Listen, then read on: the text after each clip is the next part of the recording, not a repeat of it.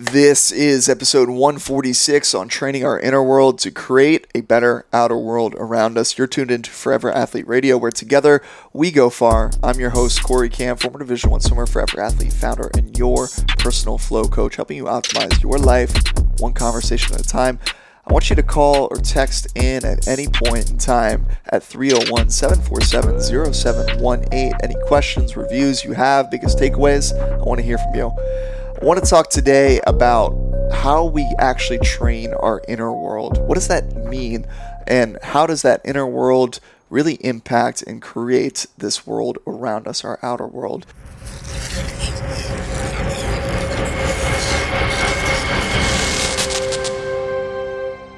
It really begins with this concept of interoception, and that's our ability to really cultivate this inner sense of our body, and it's the key to unlocking a better outer world around us, aka our ability to really correctly tune into the station in order to better hear the music. Who remembers driving down the street in your car trying to find the right 99.5, the right radio station?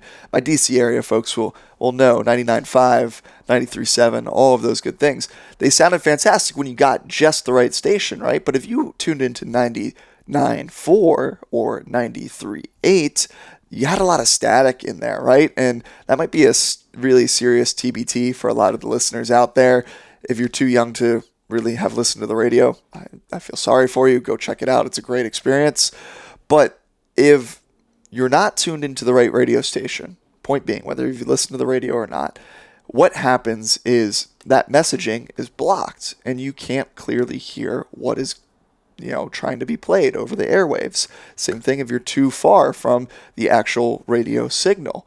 So what does that have to do with our interoception and our ability to function on a day-to-day basis? Well, if our interoception awareness isn't finely tuned so that we can actually hear the signals that our body and our mind are trying to tell us in this moment-to-moment basis, then we are missing the message completely, and it's coming through with this static in our life, which is not really what we want when we're talking about optimal performance, right? Our interoceptive awareness is really our mind's ability to clearly hear the signaling that our body is trying to tell us on a daily basis. And the easiest way to really think about this is our ability to feel good. And when we feel good, it's this great measure that we're on the right track, right? We're tuned into the right station and we're moving towards where we want to go. So how do we more accurately tune into the right station? How do we feel good with more consistency?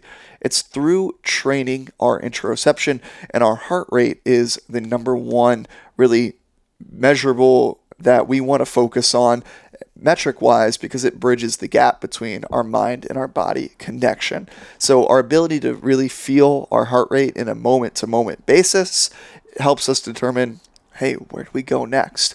When our heart is really racing, odds are our outer world is pretty chaotic, whereas on the flip side, when our heart rate is resting, our outer world probably a little bit more relaxed. Or at least it should be, right? If we are dropped into environments where it's super chaotic, you threw me right outside the window here on Pacific Highway and cars are going every which way, my heart rate is probably going to spike because I'm in a little bit of sense of danger. But how do I stay cool, calm, and collected even under moments like that? How do Navy SEALs stay cool and composed when they're raiding houses all over the world? It's through their heart rate and their ability to regulate their heart rate. And that's what we're really going to be looking at today, is training our heart rate through this interoceptive kind of concept. And it allows us to not only better regulate what is going on in our physiology, but also better regulate our emotions and to create the outer world that we are truly looking to seek around us, which I think is really, really pretty cool. Every athlete dreams of being that cool, calm, collected performer under pressure, and that really starts with our ability to feel what the heck our heart is doing in those moments. So if our heart is racing, our body is telling us, hey, you're probably experiencing some stress. We're going to elevate your heart rate because it's a little chaotic around you, and we need you to get into that fight or flight mode and get out of this thing. Well, whereas maybe that's not the best actual response that you need in that moment. Maybe you don't need to be super stressed. You need to be a little bit more even keeled in that moment and not let the emotions run the decision. That's what we're going to talk about today. So as an added bonus, interoception really feeds deep embodiment of the task, which is a significant flow trigger. That's why runners are able to get into flow so easily and describe that experience as being one with the trail that they're on. Or growing up in the pool, it was really through interoception that I was able to fuel my flow in those long distance events that I was going and really excelling at, because I was just getting in this nice rhythm. I could feel my heart rate beating. When it started to speed up, I knew, okay, I'm going to elongate my breath, really focus on releasing some bubbles out of my nose at a slower pace, keeping that heart rate even keeled. And this was blending my sense of self with the water, and as a result, I got more flow into that given moment. That's really what we mean when we talk about deep embodiment, is becoming one with the activity that you are in. You might be thinking, well, Corey, I'm an accountant. How do I become one with crunching numbers on a day-to-day basis? And that one's going to be a little bit challenging, but it's through interoception that it at least becomes possible. So being able to have that awareness to really tune into your heart rate can allow you to adjust accordingly to what your body needs or doesn't need in that moment of time. That's the biggest takeaway so far, right? The best way to do this is really through training our cardiovascular system, as you might imagine, cultivating a deeper mind-body connection to really capitalize on interoception and use it in practical ways to implement the feedback we receive as a result of this heightened awareness around what's happening in our actual body. So a lot of us are familiar with cardio training, probably in really the two traditional senses. We have longer, steady state cardio bouts, and more popularized recently here is HIIT, high intensity interval training, where our heart rate is spiking up and down. I also want to cover a third lesser known type of way to train not just the cardiovascular system, but as well as our nervous system, which goes hand in hand with our emotional intelligence and emotional regulation. But let's first start off with steady state cardio. For those not familiar, this is you going on longer bouts of keeping your heart rate in a really window. So if you're keeping your window between heart rate 140 and heart rate 150 beats per minute for an extended period of time, you're experiencing some steady state cardio. Now, I was very fortunate. I became a wizard at keeping my heart rate in that 10 beats per minute window thanks to swimming, because I got this repetitive practice where we would be doing 100 repeats, and the whole goal was 10 100s on 130, heart rate 140, 150, and just keeping it there. Not anything above, not anything below, just getting really familiar with what does heart rate 140 feel like? What does heart rate 150 feel like? What does heart rate 145 feel like? And through that, I was able to really tune in and know, okay, I need to crank things up a little bit here. I need to spike my heart rate, and I'm going to accelerate my breathing. Or I need to slow down my heart and I need to elongate my breath, getting things back under control. We want to avoid what is known as redlining, and that's applicable not just to workouts and athletic performances, but to really the boardroom and relationships and having tough conversations with the people around us. The better able we are to avoid emotional redlining, triggers that send our nervous system and our cardiovascular system through the roof and into the state of hyper panic, hyper arousal in that fight or flight situation response. We want to avoid that, right? So avoiding redlining really comes through the interoception, becoming aware of, okay, well, when my heart rate gets to 170, I become very, very close to redlining. And I can, not to say I can't hit heart rate 170, I definitely can, but I want to be mindful with how long I'm going to be at that heart rate, because that's going to determine a lot of things. That's really where our endurance comes from. A lot of us can hit heart rate 170, 180, 190, whatever it may be. We can only do it for short bouts of time. We can't do it for over extended periods of time. So getting familiar with where your upper limit is, identifying that red line, so to speak, allows us then to downregulate when we need to.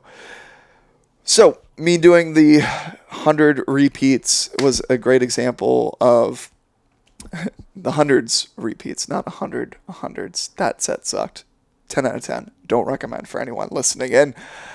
45 minutes or so is really kind of what we're looking at with steady state cardio. That's about the window where we don't really want to go really above 160 in that moment.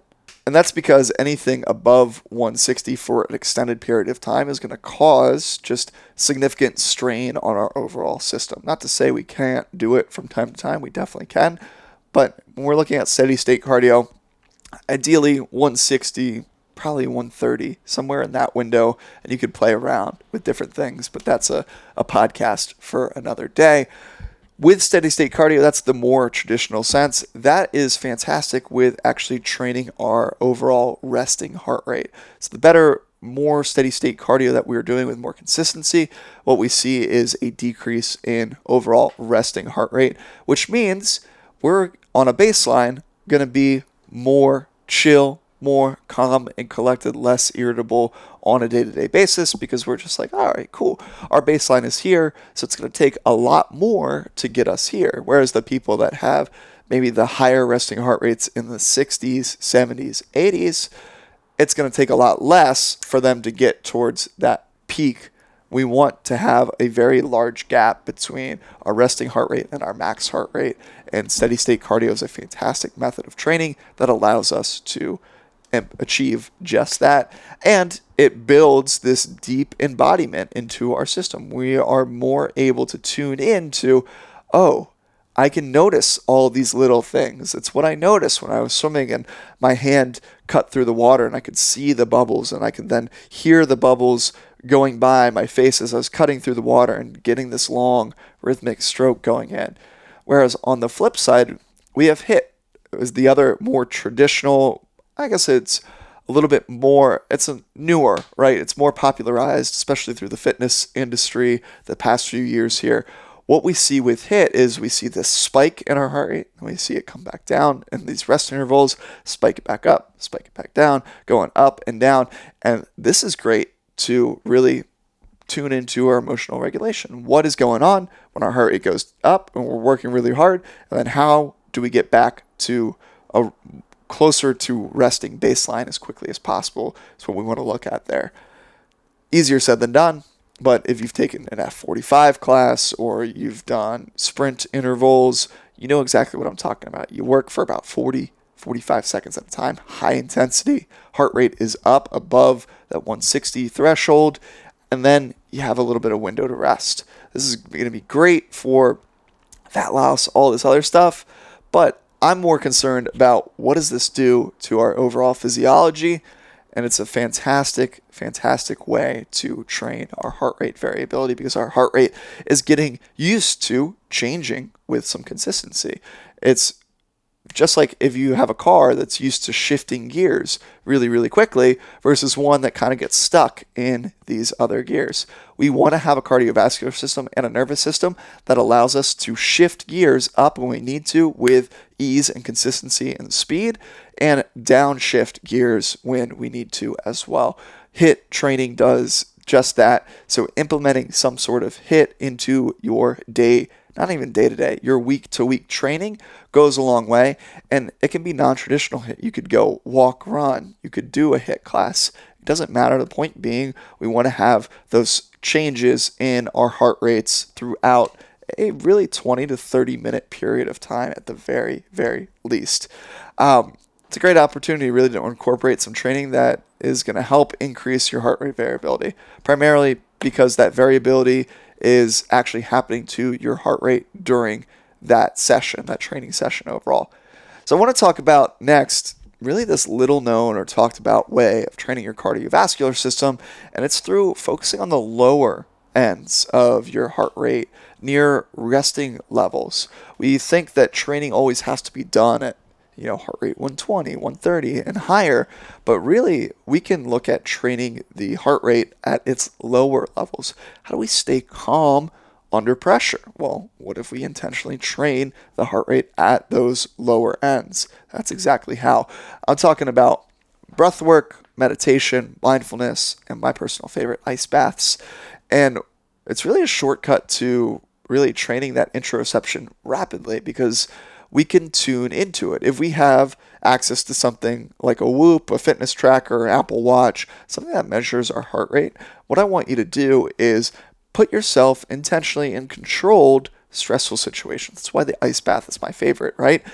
It's a controlled, stressful shock to the system. So when I first hop in, what I see is my heart rate spikes.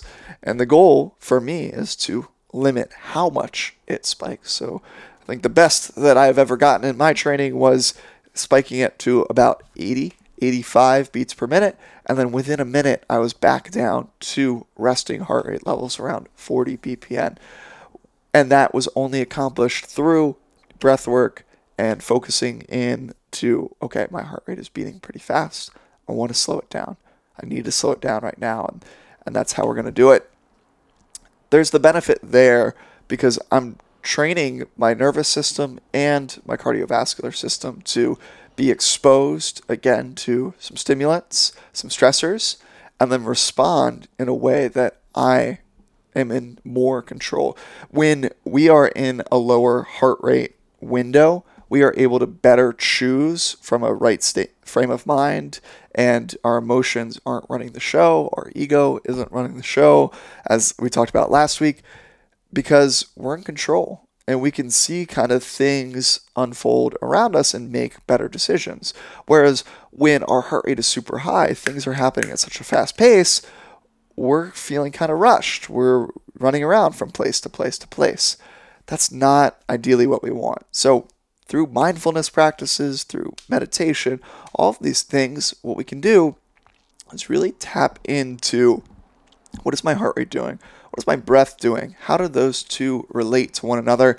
And how can that improve from a situation to situation experience? How does that tie into meditation? It might make sense to the ice bath, and I want to talk about meditation next. In meditation itself, we focus on that sensation of the breath filling the belly and then the breath exiting. We can really quiet down our environment to hear our heart rate, and we're able to fine tune and tap into that. It's a fantastic way to really increase our interoception awareness, which at this point can be directly tied to our ability to emotionally regulate from a moment-to-moment basis. So we looked at all the different ways that we can train our cardiovascular system and how training our cardiovascular system really relates to training our nervous system and how that can be implemented in our day-to-day life.